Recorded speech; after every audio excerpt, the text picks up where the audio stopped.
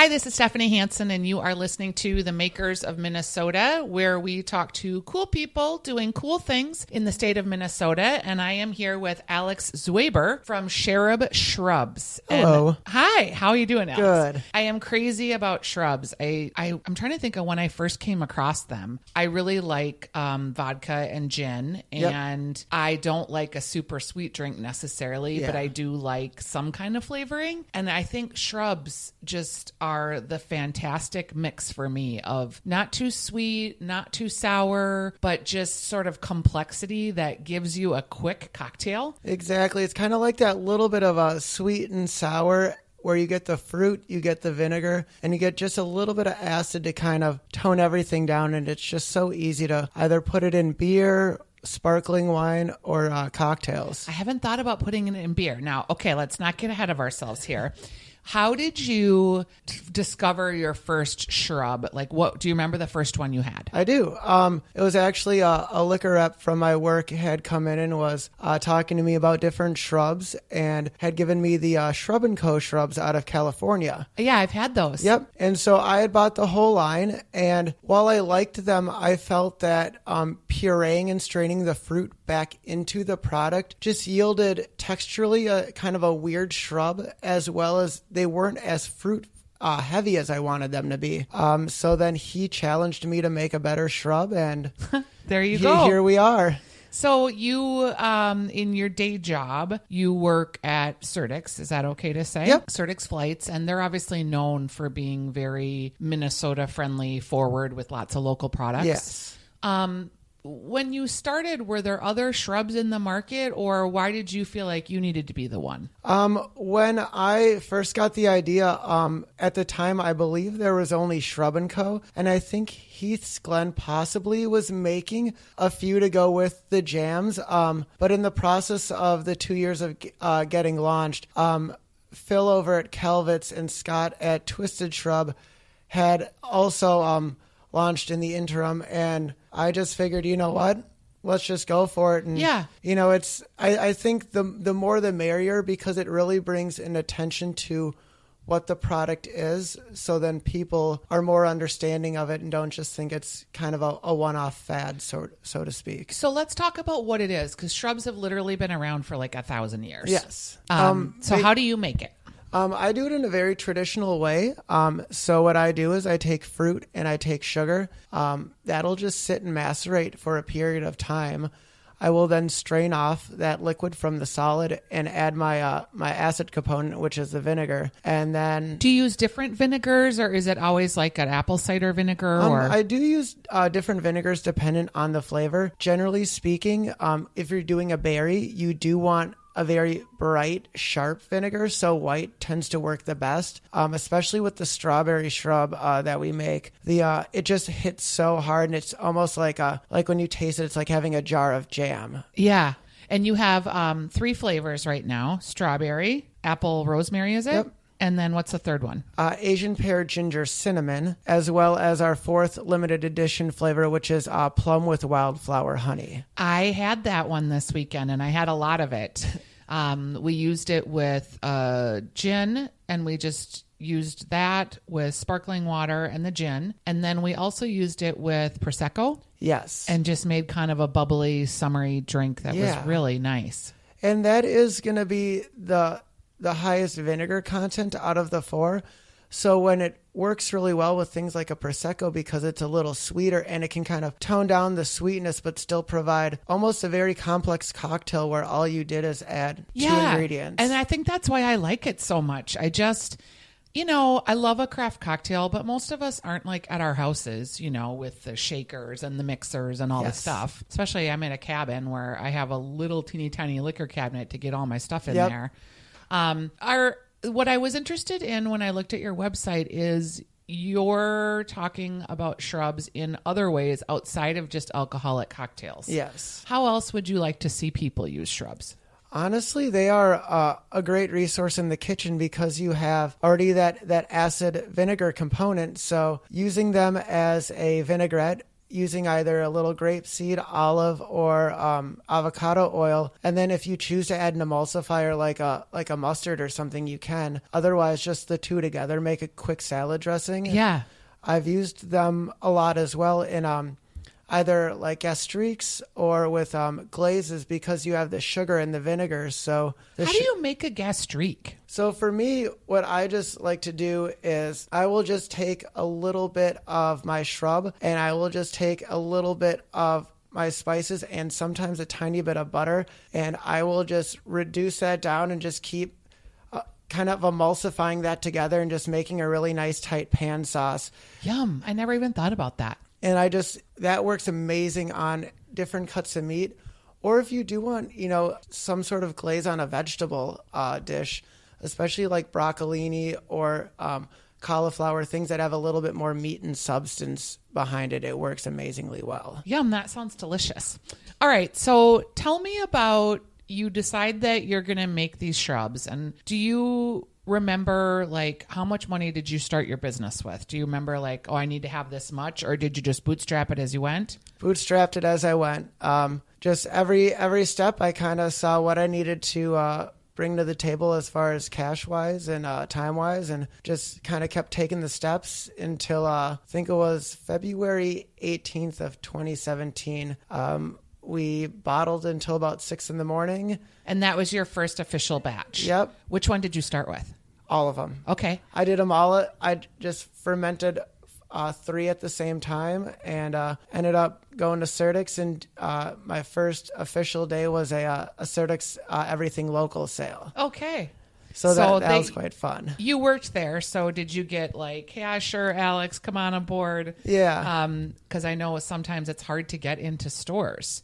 So you make your first batch. You had to buy what, like the bottles, or how did you know about like the food laws, and were you a cottage business, or what kind of permitting did you have? What I decided to do, because I wanted to expand this, over the course of time, I just decided to get licensed by the state of Minnesota. Yep. So I'm considered a wholesale manufacturer and distributor. So I have a prep kitchen that's a commissary space in South Minneapolis called City Food Studio. A lot of great different companies have come out of there. There is Double Take Salsa. There is You Betcha Kimchi, Sift gluten-free baking, Green Bee Juicery. There's been a lot that have come out of that area, and Journey, who is the owner, has been more than amazing in not only kind of accommodating everybody there, but also taking a great interest in kind of each person there and what they do. And it pushes you a little bit harder when you have that behind you. I would think too, like, so that's a financial commitment. So right away you're into some finances, right? Yeah. On your credit card, I'm assuming, because you've got a rent space, you've probably got bottles. Did you hire someone to do your graphic design, or how did you come up with your packaging? Thankfully, my best friend is also a graphic designer. Nice. And him and I collaborated to come up with our design, and it's a custom mandalas pants pattern. The reason being for that is sharab is the Arabic word meaning drink, and the words shrub and syrup derive their name from that word. And since I do it in a very traditional way of making the shrubs, I wanted to kind of hark back to where they came from. Yeah, because you don't heat your product at all, do you? The only time it gets heated is when it's getting bottled, and that's to do a quasi-pasteurization hot fill. Sure. So that way they're shelf stable. Yep. And how long will they last once they're opened? As long as they're kept in a cool place or in the fridge indefinitely. Yeah, I noticed my shrubs seem to last forever. Yeah. All right, so you're at your commercial kitchen. Do you think that helped give you confidence about being in business versus like if you had started at home or at a farmer's market? Oh, for sure. It's one of those things that when you're there, you see everybody around you, just creating and making amazing products.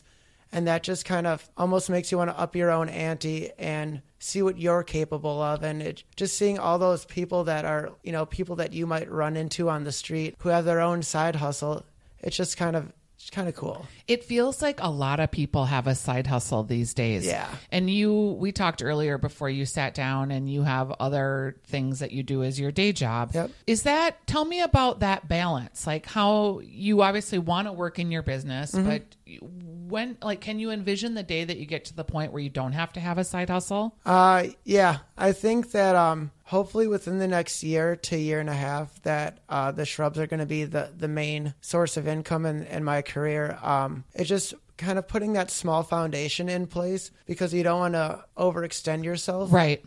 And with it being in the Twin Cities market, it is an amazing market and it is so diverse that it's a great stepping stone to see how you respond here kind of translates how you will respond in other larger markets. So you do have aspirations to take this more national? Yes. What other markets are you looking at?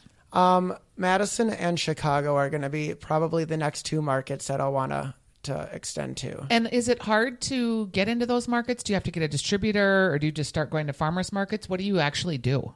For me, I just use my connections in the liquor industry and just my hustle, just get out there and people buy like a case at a time. And yeah, I mean, for me, I choose where I want them to be because I want it to be a good fit for all the parties involved. So as far as restaurants and bars and liquor stores, if it's a place that I enjoy and I enjoy shopping or eating at, I would want my products in there. And I think that's why it's been such a good fit in so many places, because I think a lot of the purveyors of these different restaurants, bars, and liquor stores see that it'll be a good fit and also see that I'm very passionate about what I bring to the table. Yeah. Is it hard to get them? Like, I don't know. It's hard. Do you cold call? Do you go and knock on the door? How do you get them first interested? Kind of 50-50. A lot of it is just networking with people that I know and or current accounts that I have. I have a lot of people that'll be like, hey, I just talked to so-and-so, and I think that they'd be a great fit for what you do. And so a lot of it is, just by word of mouth and networking. And then there are some spots that I'm like, you know what?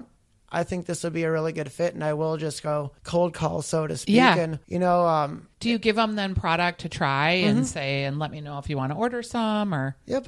I give them some product and touch base with them in a few weeks. Just generally speaking, a lot of these places I already frequent as far as drinking or eating. So it's, it that kind of helps the matter because they're like, oh, it's not just somebody who's just trying to peddle product. It's somebody who enjoys our product currently and thinks that it would be a good fit. I wonder though if that'll be harder once you head into like the Madison market or the Chicago market, because it won't be like, oh, we know this guy Alex. It'll be more that the product will have to stand on its own. Yes and no. I do have quite a few connections in the Chicago area as well as the Madison area. So hopefully using those and then kind of extending out. And honestly, being with Certix and Certic Flights in the airport has been amazing because I've been able to utilize connections with people that I meet from all across the U.S. Yeah, I bet. That is a really unique spot in that you're in the airport 24/7. So it's people, you see the same people flying out that are flying out of Terminal 2, but also you're getting exposure to all the people flying in. And Certix is a really unique spot there. It's kind of different than a lot of what the other things are that are happening out there. It's, kind of our little slice of sanity in Terminal 2. Yeah, I wish it was still in Terminal 1 personally. You and me both. Tell me about...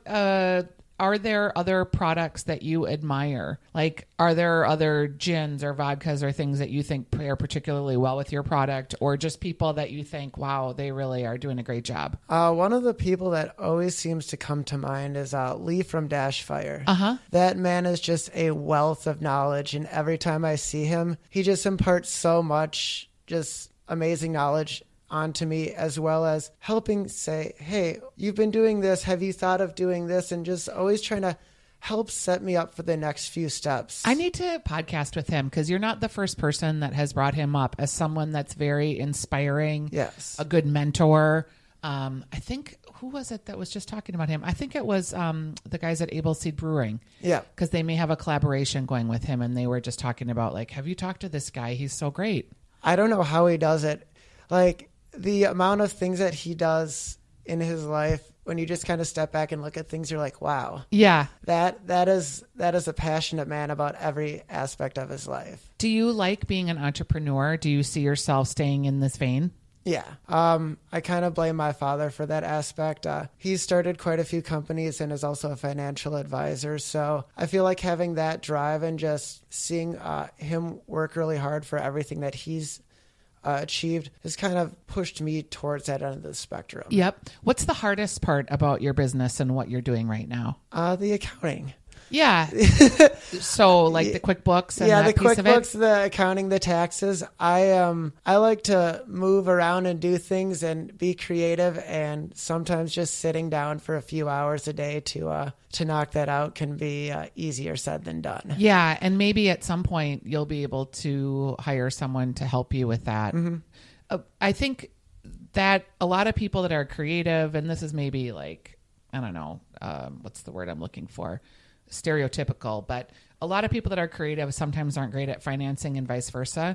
So I think learning what it is that you're good at and what you're not, and knowing when you need to take that step to get help and the things you're not good at is really hard, but important. Exactly. And it's like anything, if you need to play to your strengths. When I go out for a drink, if I go to a dive bar, I'm going to order a beer. I'm not going to ask for a corpse survivor. You got to play to the strengths of who you are and where you go. And if you kind of know your limitations, don't try to circumvent that by just saying, no, I can do that. You know what? Reach out for help, because in the long run, it's going to pay off for you. I think too, so many people will help you. Yeah. Like there's so many makers that will just like, oh yeah, let's have coffee. I'd be happy to help you, because I think they think about paying it forward. Exactly. And by the way, I'm so glad you're not ordering a corpse reviver at a bar, but like what is a corpse reviver? I've heard of the drink, but do people actually order that? It's like ordering a Harvey Wallbanger. Well, a corpse reviver. Is it chartreuse? It is an absinthe rinse with gin, lemon, Cointreau, and Lillet Blanc. Oh, I'd probably like it. And it is really nice. The Corpse Survivor number 2, there's a few variations, but the number 2 is generally the one that is most well known. And whenever I would go to Tattersall, they for the first year or so had that on the menu, and that would always be my first drink that I would order from the guys there. Yum, that sounds delicious. You know, it would be good. Have you had their bootlegger vodka yet? I did just pick up a bottle, and I have not opened it yet. I do need to play around with that a little bit. I can see your strawberry kind of being a nice flavor profile with that.